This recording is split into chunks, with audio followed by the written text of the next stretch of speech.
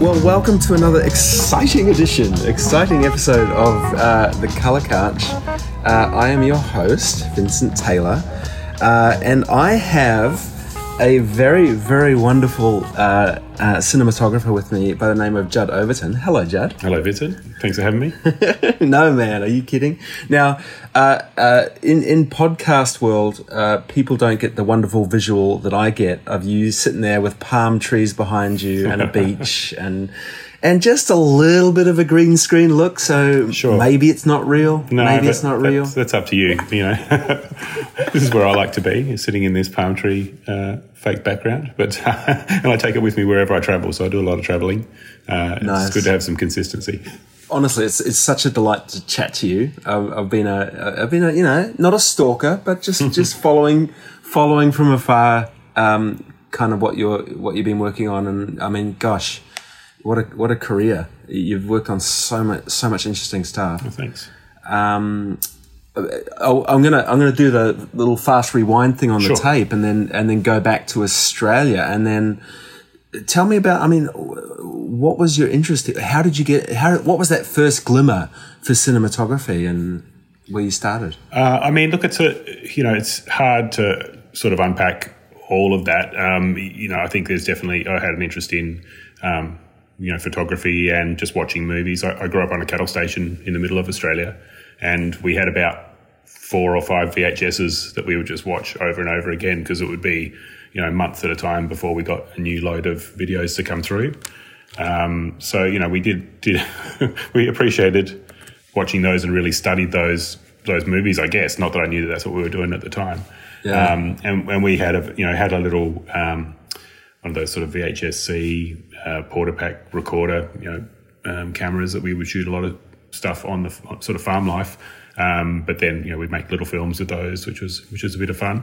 But I think the thing that really got me into it was we would have a lot of, we were quite isolated. It was just basically my family, mum and dad, brother and sister, living on the station. And we would have like news crews or sort of TV magazine type people would come through, people making documentaries.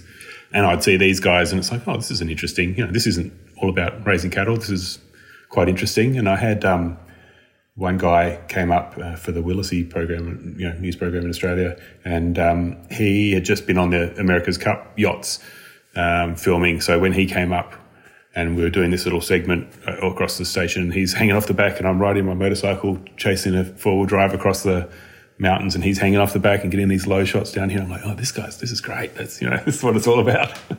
So I think that sort of, being able to see those guys and having that in an otherwise pretty sheltered environment, spiked something. And then when I got down to school, I moved to the city to do high school.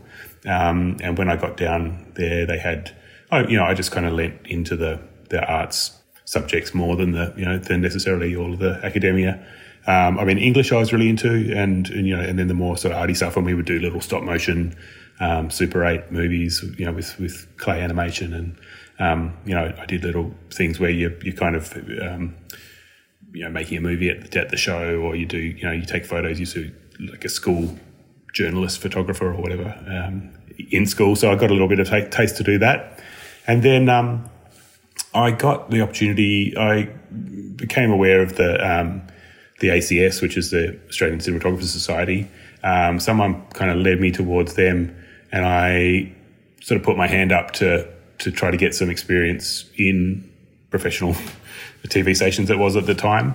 And so I kind of, someone said, yeah, come along. So I kind of picked up I don't know if you could call it a job, but I started doing, work experience and things and washing all the cars for the news crew. And then I got a job at Channel 7 in Adelaide, and I was doing like the letterboard on Wheel of Fortune, doing sort of backstagey kind of bits and pieces. So I just started to get some opportunities to do that. How old, what age would you have been then? That was before I left high school, so it would have been 15 or 16, I guess, something like that. Oh, gosh. Yeah.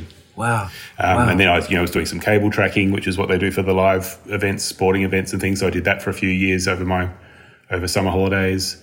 And then, just got a little bit of a taste for it, and had some opportunities through through that and through the ACS, when sort of jobs came up at the news stations, I got a chance to, first go out and learn how to do the sound mixing, and you just label the tapes and give them that.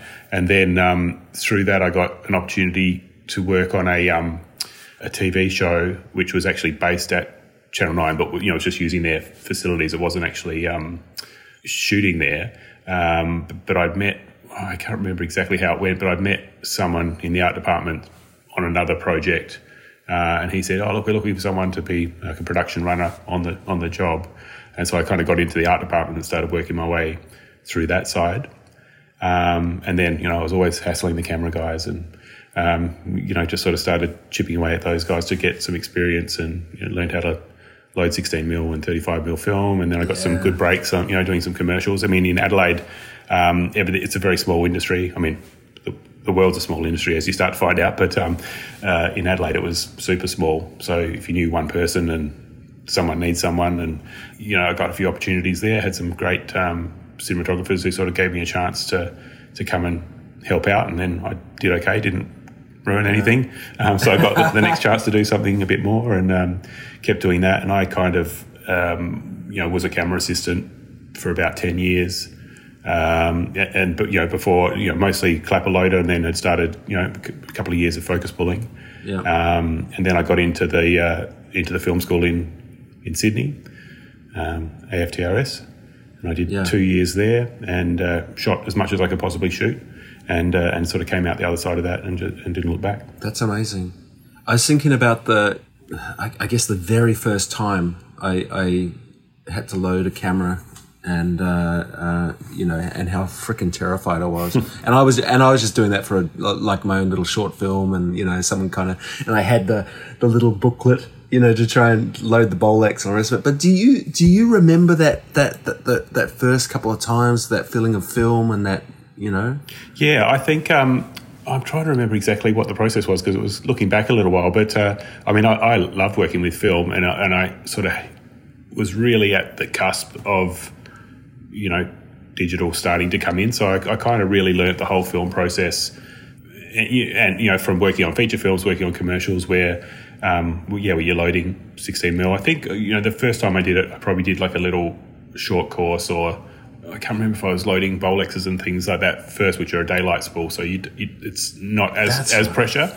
You can kind of you can see what you're doing, but then being taught how to, here you go, practice it with a dummy load, and shut your eyes while you're doing it, so you kind of learn, how many sprockets here and count the sprockets back. And the first time you've got 1,000 feet of film and it all sort of cones down over your hand because it's not tightly wound enough, and you're like, oh, Jesus, oh yeah, I know. How's this sweating bullets while you try to not scratch it and get it all back together. That's amazing. But again, somehow got away with it and continued on. It's funny that thing you said about the daylight spools, because I remember what my first experience was. And it was that I had bought a roll of, I guess it was a 400-foot roll, and I had to wind it off onto the little daylight spools. So I went to, I don't know if it was AtLab or where the heck it was. This was in New Zealand. And I remember they said, yeah, there you go for it, mate. They were really good. I said, go for it, mate. And I'll go, okay. And so I went through it with the light on first, just to make sure I knew what I was doing. And then when I was winding, there was a little bit of it must have been a friction or a little spark of light. And I went, oh no, I've ruined it. I just So the AFTRS, the film school in Sydney, I mean, it's got such a great name for itself. And what was the guts of that course that you were doing there? I mean, when I did it, you have specialisation, so it's not like some of the other courses. They don't want you to come in straight out of high school. They want people that have got some either life or professional experience. Yeah. They kind of want people that are halfway on their journey, they say. So, it was great to come in, with that kind of background in, on set. And there were 4 cinematographers, 4 directors, 4 production designers.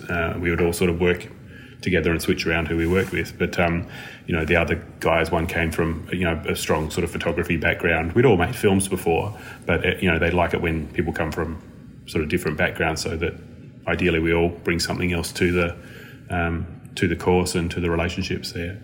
it was amazing. It was a 2-year course when I did it. It had sort of come down from being a 3-year master's course to just a 2-year course. And the first year was all about, there was a lot of things. It was in some ways frustrating because you have to go back to basics and learn how to, plug in a battery and learn how to set up a tripod and things. And I'd been doing that, for quite a while by that stage. But the real thing was about kind of bonding with the guys that you're going to school with, and kind of, in a way, you're nurturing and building those professional relationships, which become so important, years later. Yeah, absolutely.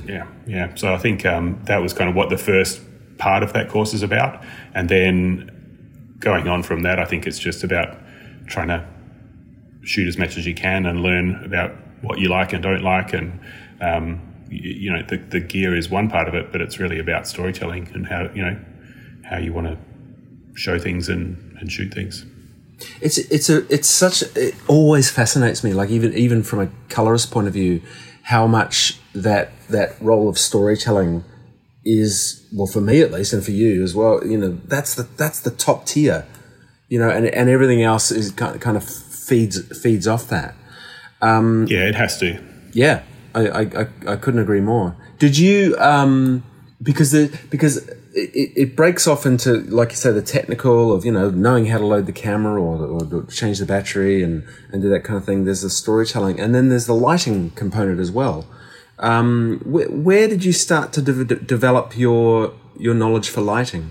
I mean, you learn by doing, obviously, and then you learn by watching what other people do. The more that you've learnt, the more you can see what other people are doing to achieve results and test things out. But I also, along with my sort of camera assisting background, I did a lot of documentary work and have continued to do so over the years. And I think that's probably more so where, like the way that I light, I've kind of learnt more through observing and, being in positions where I have to work with not a lot of light, or I have to use the natural light or environment. So I think that's kind of where a lot of my instinct for that comes from. And then I'm trying to, control that or harness it, or that's sort of the hardest job of a cinematographer, is trying to stop the sun moving, which is, as we know, impossible. But you don't want it to look like things are changing. You're trying to shoot a scene, 2-minute scene that takes all day to shoot, but you want to make it look like it took 2 minutes to shoot. I remember I was because I had a brief stint of shooting. That's kind of how I ended up getting into colour. So I was shooting for about 6 years, and it was mostly just music videos and short films and things like that. But I remember we were shooting in this abandoned hospital, and there was this dark corridor, and it was all natural light. And right down the end, there was this beautiful stream of light. It was just perfect. I'm going, right, I'm ready to go, Like, yeah, actors they'll be here 2 secs. I went, yeah, great, no problem. And I'm watching the light as it goes. And sure enough, actors walk in, the light's gone, and then the gaffer, he leans over to me and goes, "Hey, Vincent, do you know the difference between God and a DOP?" And I went, "No." And he goes, "God doesn't want to be a DOP." And I went, so, yeah. Thanks, mate. Yeah. Thanks, mate. Thanks for that. Yeah. And you've been doing a lot of documentary. So you finished at the film school, and then what was the next step? Well, I mean, I was lucky, that I'd worked in the industry for a number of years, so I already had some kind of good contacts, that were in the professional world. I think your sort of colleagues and friends from film school often don't start making their own things for a few years after that, maybe 5, maybe 10 years after that. And that's when those sort of relationships really come back into play. I mean, that being said, we did, commercials and music videos and short films and things. So, there's still a lot of that, working for nothing to build the reel and to sort of get known. So there was a lot of that stuff with my kind of peers. But I also had some opportunities to do, I basically went back to Adelaide and shot a silent film, a black and white hand crank silent film for a director called Rolf de Heer, and I camera assisted for him, for years. In fact, I worked with him in the art department, and I worked in camera, and I've sort of done all the jobs for him. What was that film? That was called Dr. Plonk. Right, and it was literally hand cranked, or yeah. So he basically the concept came up because he looked in the bottom of his fridge and found all these short ends and out-of-date rolls of 35mm film stock, and sort of wondered what he could do with them, And he's always been very, very savvy, and knows how to kind of create a story from the resources and the things that he has around him. Yeah. And so he sort of came up, well, okay, what's going to happen with old film stock? You're going to lose the colour's the first thing that falls apart, and then it all gets grainy. And he's like, oh, hang on, no colour, grainy. That sounds interesting. Jump to silent film. So so he wrote a film about the world ending, and it had some contemporary themes, but we wanted to make it look as much like a early 1900s film as possible. Wow. And because I'd camera assisted for him, he sort of reached out and said, look, we're doing this thing. It's a small crew. I mean, the documentary experience sort of again helped out there because we had a handful of lights and one or two assistants, and that was the crew. One woman who did costumes, hair, makeup, everything. So it's really kind of guerrilla filmmaking in that sense, but shooting on 35mm, and it was a lot of fun. Wow. And we shot that basically my year out from film school, and it did some film festivals around Australia and around the world, and was a great thing to kind of start me off, to get that first feature under your belt and go, okay, I've done that now. Then you try to get the next one, you try to get the next opportunity. But it was a lot of fun. And then I'm sure a couple of projects after that, you're going, what's that big boom thing? I don't want sound. Yeah, a whole film of not dealing with sound. That's amazing. Yeah. No, I mean look, that's one of the reasons why you could move so quickly, so nimbly, because you don't have all those other things, but you've still got to look at your light, and you've still got to make the exposures work, and framing and storytelling is still is key to that. And this we did a lot of action scenes, so we were kind of replicating Harold Lloyd scenes, like sort of taking influence from all those old action films and and silent. Yeah, it was a great adventure. I've really got to track that down. It sounds so cool. That sounds so cool. And then from there? From there, I mean, I've just been in Sydney after that and working in the industry for a number of years. I mean, the next big thing really happened, which is kind of what has then brought me over to the States. But there's a director called Trent O'Donnell that I had done a lot of work with. I'd done some commercials with him, and he was starting to get into shooting, TV shows.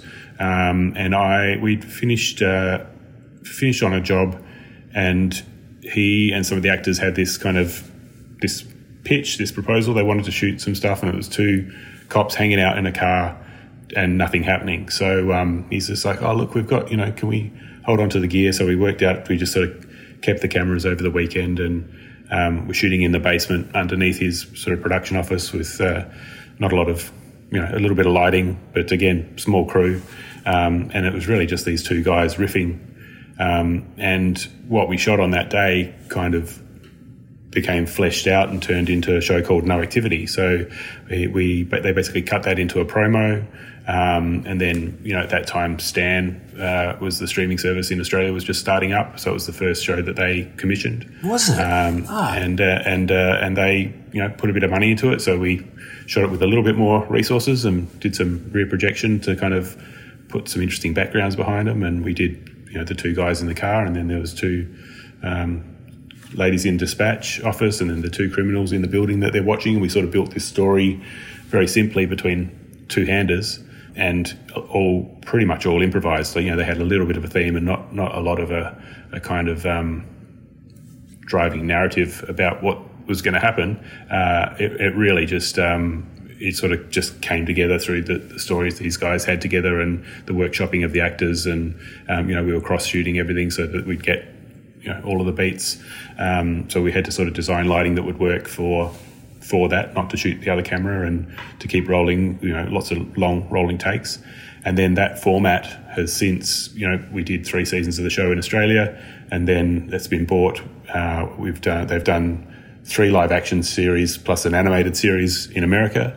And then it's sold, the format's sold to another, 6 or 7 other countries. There's a version in Denmark. There's a version in, it's quite amazing from something that we came up with kind of sitting in a basement dodging rats. It's gone around the world. It's pretty amazing. That's incredible. I mean, I know the show really well, but I had no idea that is where it kind of authored from. That's fantastic. Yeah, it was a lot of fun. It's been a great ride to kind of go on, and that's opened up a great world to me, which is coming over here. When the show sold to CBS and Funny or Die. Yeah. And Will Ferrell and all those guys got on board. It's just raised the bar on what the show could be, and obviously it's gone on its own journey here with more money and more resources, and each season gets bigger and bigger. Yeah. And then that in turn has sort of having a show here for 3 or 4 years running has then opened the door to other relationships with producers and directors here and more work. How long have you been in the US for? I've been about 8 years now, and and still traveling the world. But LA's the base, and then go wherever the jobs sort of take me. And so, luckily enough, been able to come back to Australia for jobs over the years, and got to shoot a documentary in Fiji, which was for Valerie Taylor, which is Playing with Sharks, which is just played at Sundance. So there's been some great opportunities that have come up again through my other older relationships, but then at the same time, things are just ticking away and escalating here in the States. The more people you get to know, the better projects come along and offers and better relationships. It's all about relationships at that point. That thing about relationships and that thing about personality. I mean, obviously, you're really good at what you do because your work's so beautiful. But there's the other component as well that you've also got a really good reputation of just being a heck of a nice guy and but you do, and like just a really nice temperament, and that plays a big part, doesn't it, in those relationships? Yeah, absolutely. I think it's, a certain level of whether you say technical or whatever that experience, whatever the job of being a DP is, there's a certain amount of that which is that you have to have in your back pocket to know how to do the job. Yeah. But then so much more of it is about relationships and how you handle stress and how you speak to other people and treat people, and that's a big thing. And because I think especially these days you want to go to work with people that you want to hang out with. You're spending a lot of your life with people. You want it to be a nice experience. So yeah, it's absolutely true. If anyone has actually listened to other episodes of my podcast, they'll get sick of this question, but it's something that constantly fascinates me. And it's the question of the transition of, going from a film world into a digital world. I mean, you said you were kind of almost on that cusp anyway, but I just wanted you to kind of give me your thoughts about that, your experience about that. Yeah, I think I was so fortunate to learn the discipline of shooting on film. I think that's influenced me throughout my career. That there's a way of shooting that's really not wasteful of time or people's energies, and that there's a real focus that happens when you hear the click start happening, and the film starts running through the gate. That's pretty special. So I really feel lucky to have been a part of that world, and to see something see my films be cut on a Steenbeck and projected on a big, it's pretty amazing to have had that. Now, that being said, like anything, technology changes and improves vastly, and these days, there's such amazing tools for the job out there to choose from, that you really just have to, you have to look at that, and you have to take that on board, and the fact that everyone can see what you're doing and pretty much how it's going to look at the end. People can really be on set and see the whole project coming together. I don't think we're ever going to want to get rid of that. Even when people are shooting on film these days, they're trying to have HD splits and things so that you can get an approximation of what that experience is. Yeah. Whereas in the old days, it was only the operator who's actually got their eye through the camera is seeing anything that looks even close to what what the final project might look like. So in terms of filmmaking as a communal achievement, having this HD and 4K and now HDR monitors that you can see things on and really see how the project's going to look is it's an amazing advantage. I'm going to jump way ahead because you just mentioned HDR, and Do you shoot differently when you're shooting for HDR, or not really? It doesn't really affect. It definitely affects it. The main thing I'm just about to do my third HDR project, and the main thing that I'm looking for pitfalls. I need to. I don't change the way the storytelling, if that makes sense. I still want to tell the story in the same way, but you just have to be aware of what the latitude is, what you're seeing, things that you once could hide in a blown out window or whatever. You can't get away with that anymore. So you have to be across it just to make sure that you're that you're not going to have any surprises down the track. Yeah.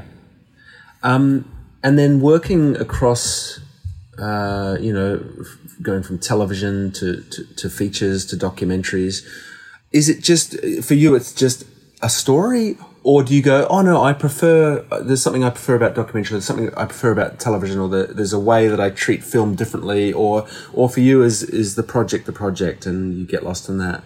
Look, I think it's all, again, so much of it is about relationships and the people that you want to work with, and then the opportunities that come your way. I think in Australia, we're both lucky and and not so lucky, but you have to work in all the fields. There's very few people that can say, I just do feature films in Australia and I make my living from doing that. So on the one hand, that's like, okay, well, the financial reality is you need to be sort of versed and able to do a number of things to stay working. And then the other side, when you come to America, for example, and everything is about, there's a specialist for everything. So, the sort of jack of all trades isn't really an appreciated role. The sort of less you do, or the more that they can find your wheelhouse, as they say, is kind of what you need to focus on. And so in the States, my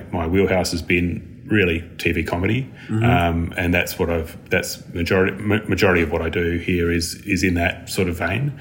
Now, that being said, I'm definitely not doing your sort of broad sitcom type shows. Everything I do has kind of got some drama to it, got some look to it, and that's where I kind of go back to the story. And I feel that's the same if I'm doing a documentary or a film or a commercial or anything. Like, I'm looking for, probably what people employ me for is to kind of connect with that emotion and to connect with that story, whether you're selling dog food or doing something for the big screen. Yeah, it's exactly the same with colour, as a colourist, and I was quite surprised with that in the US as well. Like, I did a film last year, a year before, and just put some stills up and had quite a few people go, oh, do you do feature films as well? I'm going, yeah. I just, so it's kind of but yeah, that you kind of get pigeoned into doing those specific things. It's quite interesting. Yeah. I think that's, you've got to have something that's, it's what you open with, like that's how you get in the room, is having that sort of ability to do something really well, and whether it's better than the other guy or it's on par with the other guy, but you're nicer to work with, or whatever the formula, the magic formula is that gets you the gig. I think you always then draw on all of that other experience, and you can obviously, any cinematographer can shoot any job, and how do you choose the right person? I still don't know, but me neither. Yeah. Now I saw, gosh, you've worked on so many interesting bloody shows and films, but I did just recently see the trailer for Young Rock. Oh yeah. Where is that? Is that come out yet, or is it? They're about to start shooting. They're about to start shooting the second season. Are they really? Oh my gosh! Yeah, so that's been out for. I can't remember exactly when it released, but it released earlier. Right. Earlier in the year. So that was Marty McGrath and Katie Milwright shot the Australian leg of that show, which is all of the flashback material and the three different ages of Dwayne sort of coming up, and then I shot all of the all of the stuff with DJ in Atlanta, and we built all the sets. So it's really all the intros and exits and all of his kind of backstory narrative, which is him running for president. It looks amazing. It's like, and as per usual, I just kind of discovered it when I was gearing up for our chat, and I went, what? So it is no surprise. There is so much stuff coming out. I mean, really, it's kind of a bit overwhelming. Yeah. And then what's coming up for you? Have you got? Are you allowed to talk about any projects coming up, or? I can't say too much about this, but it's I've basically, after Young Rock, and I did a pilot for a show called Ghosts, which is for CBS. So that was sort of the end of my last year, and then I got the opportunity to come back to Australia for 6 months, which was phenomenal, to do a show for Netflix that we shot up in around Byron Bay. And it was kind of like felt like the safest place on earth. It's not quite that way right at this moment, but it was pretty great experience to be. It has, yeah. And then so now I'm back in the States and shooting a show for NBC here until Christmas. Oh, fantastic! On the subject of pandemic and all that, I mean, how has that affected your job? I think the film industry has been at the forefront of mitigating risk. I guess that's how you put it. I mean, no one can be truly safe, but I feel like we're kind of at the gold standard of regular testing and safety protocols, and everyone's taken it really seriously since day one, much more so than the general public. So I feel very safe, on set as much as you can be.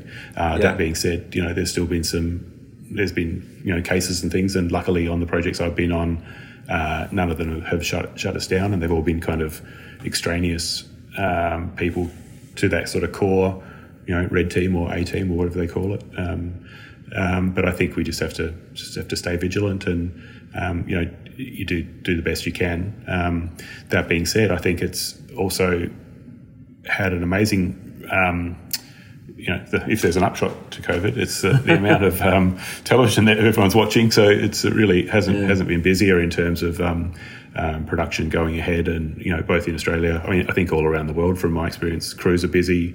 There's a great demand for, as you say, there's a lot of stuff out there, but there's a real demand for quality television. And I think even though, which network do you have, or which streamer do you have?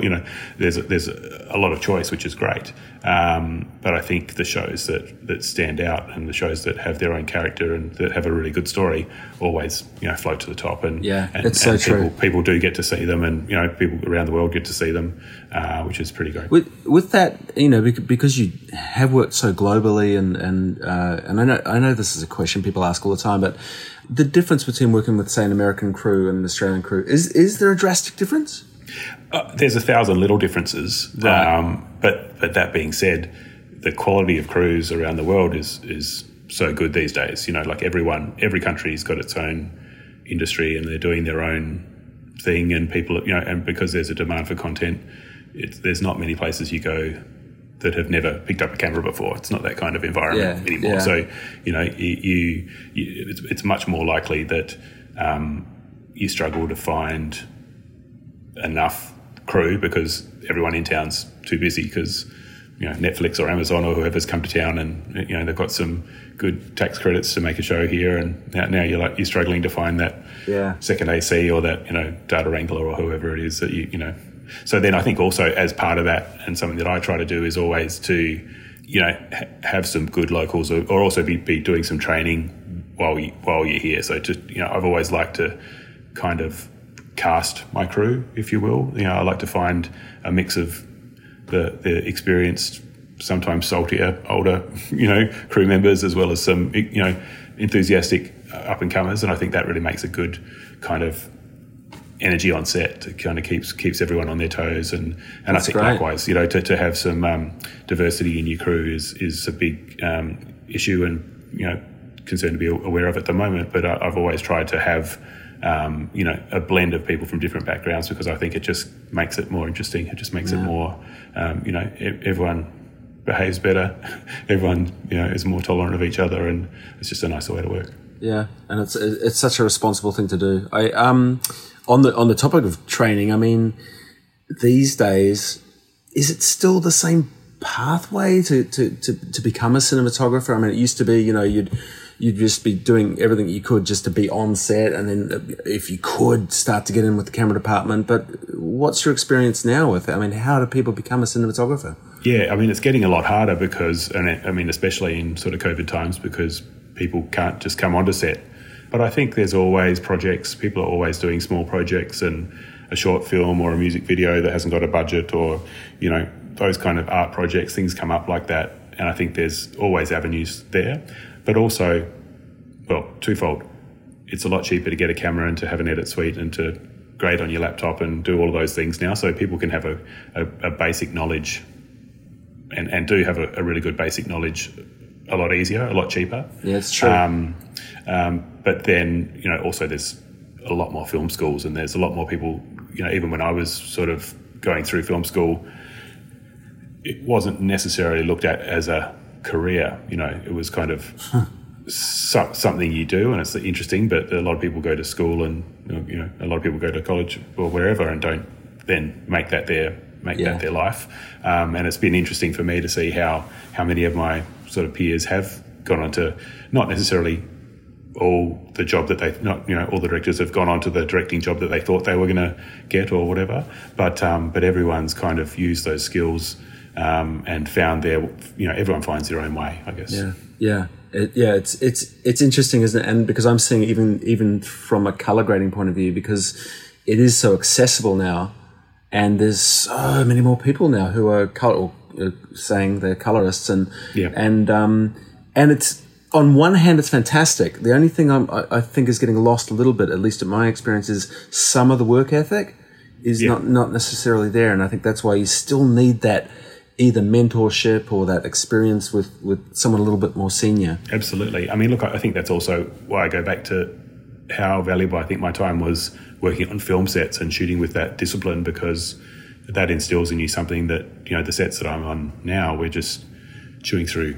I can't even tell, you know, the number of terabytes we go through a day, and the implication that has down the road of, you know, hours for someone to go through and scan it all, and to go through and select the takes, and, you know, it's a really different discipline now, making films and making shows than it was at the time. And I think it's important to know where you've come from, and it's important to have a network that you can call on to say, you know, hey, I've just got this thing coming up. It's I mean, I love that relationship that I've got with a lot of other cinematographers, that I can call them up and say, you know, have you done this before? Or what did you do on that show? Or how did you, you know, I think that's great.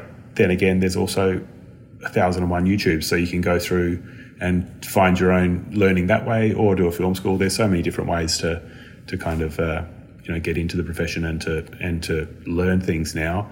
At the end of the day, though, the only way to really do this job is just to do it, just to start making things and take them through, you know, and try to get them released and get them seen by people, and see if it has the effect that, you know, if the story that you've told is communicated to the audience in the way that you hoped it had. You know, that's really the only way to kind of to learn it, to really is to do it. Now, I'm going to be indulgent and ask you about color grading, because I'm so self-obsessed. But how? Okay, first off, the very obvious and broad question. I mean, and how important is your relationship, you know, with color grading and the colorist, and does it vary a lot in the American system versus the Australian system? Look, I think it's your colorist is a key collaborator for sure. I think these days also, you know, your DIT is kind of your on-set eyes, and, you know, is definitely there for the technical, and the more of a creative understanding you can have with them, the better as well. And then I think it's also a question of authorship, you know, throughout, like how you maintain the look that you set up with the director and the showrunners or whoever at the start of the production. You know, how do you make sure that comes together at the end? Because I mean, I've never been paid for a grade in the TV world. You know, definitely in feature films and stuff, they'll get you in. But you know, in the TV world, you're invited. and that's nice. So, you know, so it's really on you to kind of make sure that you're either available to go in or to do it online, which is, you know, becoming more of a thing now, obviously. But you really, it's kind of on me to make sure that we're still talking the same language and still going the same way after months of editing and things have gone on. I think I was still giving notes on Young Rock, and I was on my next project in Australia. Wow. And still kind of getting edits through, and this could go up, like you sort of, it sort of happens a bit more like that these days. But again, the relationships are so important because the colorist is in there doing the work, and the more that you can have a relationship with that person, so that they know, what you were going for, and because they're going to be speaking to the producers, they're going to be speaking to the director. If something comes up or there's a problem, get me on the phone or send me a link or send me an image, and we can have a conversation about it. You want to maintain that relationship as much as you can so that you're still involved. Yeah. I mean, I grew up, I was lucky enough the DP was always in the room. That was just kind of standard practice. And as the years went on, that became less and less the case. And now, with the exception of a little indie film I did just recently, I mean, I haven't had I've had very little to do with the DP, and it makes me really sad, because it's like you want to respect what's been done, and then you want to be able to then add to that without taking away from the intention. Yeah, absolutely. But I think also, I mean, the technology and the way things are done is changing. The availability to be able to send a link securely, which is what the film looks like, and to be able to watch it on a iPad Pro or a calibrated monitor and give notes that way. The days when you sort of sat and had a lovely lunch and, and sort of sat in the dark room, and, that sort of indulgence, which is amazing. And again, so glad that I got the chance to do that. Yeah. But it's been a while, since I've sort of graded in that way. Yeah. I guess the other thing, Vincent, just to bring up, you were mentioning the difference between, colour in Australia to my experience in the States, and really the DIT is the biggest difference. I think the way that we use a DIT in Australia is really kind of a glorified data wrangler. Unfortunately, there's a handful of guys who are really great, and not just the people, the technicians, but the equipment that's involved, and having live grade on set, and having a box that's sort of set up to kind of show everyone what the LUT should look like, or the trims that we're making today, those sort of things, isn't a big part of the Australian kind of setup. Whereas in America, it's common practice to have your DIT on for the run of the show, and really they're kind of, everything from the cameras will run through them, to go out to the monitors, so the directors, everyone's seeing, as close to possible what the final show will look like. And why do you think that is the case? But that difference. I mean, I think like with everything in America, everything's highly unionized. So the DIT is a role, and you have a person who is on set just to do that job. And in Australia, it's not unionized in the same way. So and we do a lot more role sharing, and the budgets aren't as much. So all of those reasons, have an impact in it. But I think it's something that's also, when we talk about training, I think it's something that is important. It's really an area that we should be looking at, because I think there's a real shortage, and more people are seeing the advantage of having that DIT position, but there's just not the people getting the training, and there's not the setup, the gear isn't there at the moment. It's a bit of an outlay to kind of have whatever it is, the live grade and the fastest Mac and the things that you need to do to run that station. And is that, portable, or is it in a van, or how do because if it's the DIT is also the data wrangler, which is kind of where it's come from, then that person's going to be staying around on set for an extra 2 or 3 hours every night. So they can't be there in the morning. So there's a lot of, things that need to be worked out, and you work out for each production really how to manage that. But I think it's when what we're shooting on set needs to be so close to what the final look is. I think it's something that we can really concentrate on in Australia is trying to upskill those DITs to and let the producers know that it's a key part of the process now. Wow, that's really interesting. I think I've worked out who I should get on as my next guest. Maybe chat to a couple of DITs, and because I'm actually really interested in that disparity between Australia and America. And I think it's so key. The DIT is kind of like the colorist and the post producer's eyes on set as well. They're keeping things legal and making sure everything's in the area that it needs to be, as much as I am, and I'm sort of running the set and giving them notes and all that sort of stuff. But it's a very valuable, part of my team. Yeah. Well, I'm not going to take up any more of your beach time with your beach backdrop there, but look, Judd, man, thank you so much. It's really fantastic to speak to you and a really, really interesting chat. And I'm looking forward to seeing this next project when it comes out. Thanks, Vincent. Good to speak to you. Thanks, buddy. Hey, thanks so much for listening to The Colour Couch. I've been your host, Vincent Taylor. My wonderful guest, Judd Overton, who's just awesome. Thank you for chatting to me, mate. I'd also like to thank Matthew Tankard, my editor, for putting this all together and cutting out the bits where I cough too much. And my producer, Amelia Chapello, and Loudpost for hosting this. Thanks, guys. See you on the next one.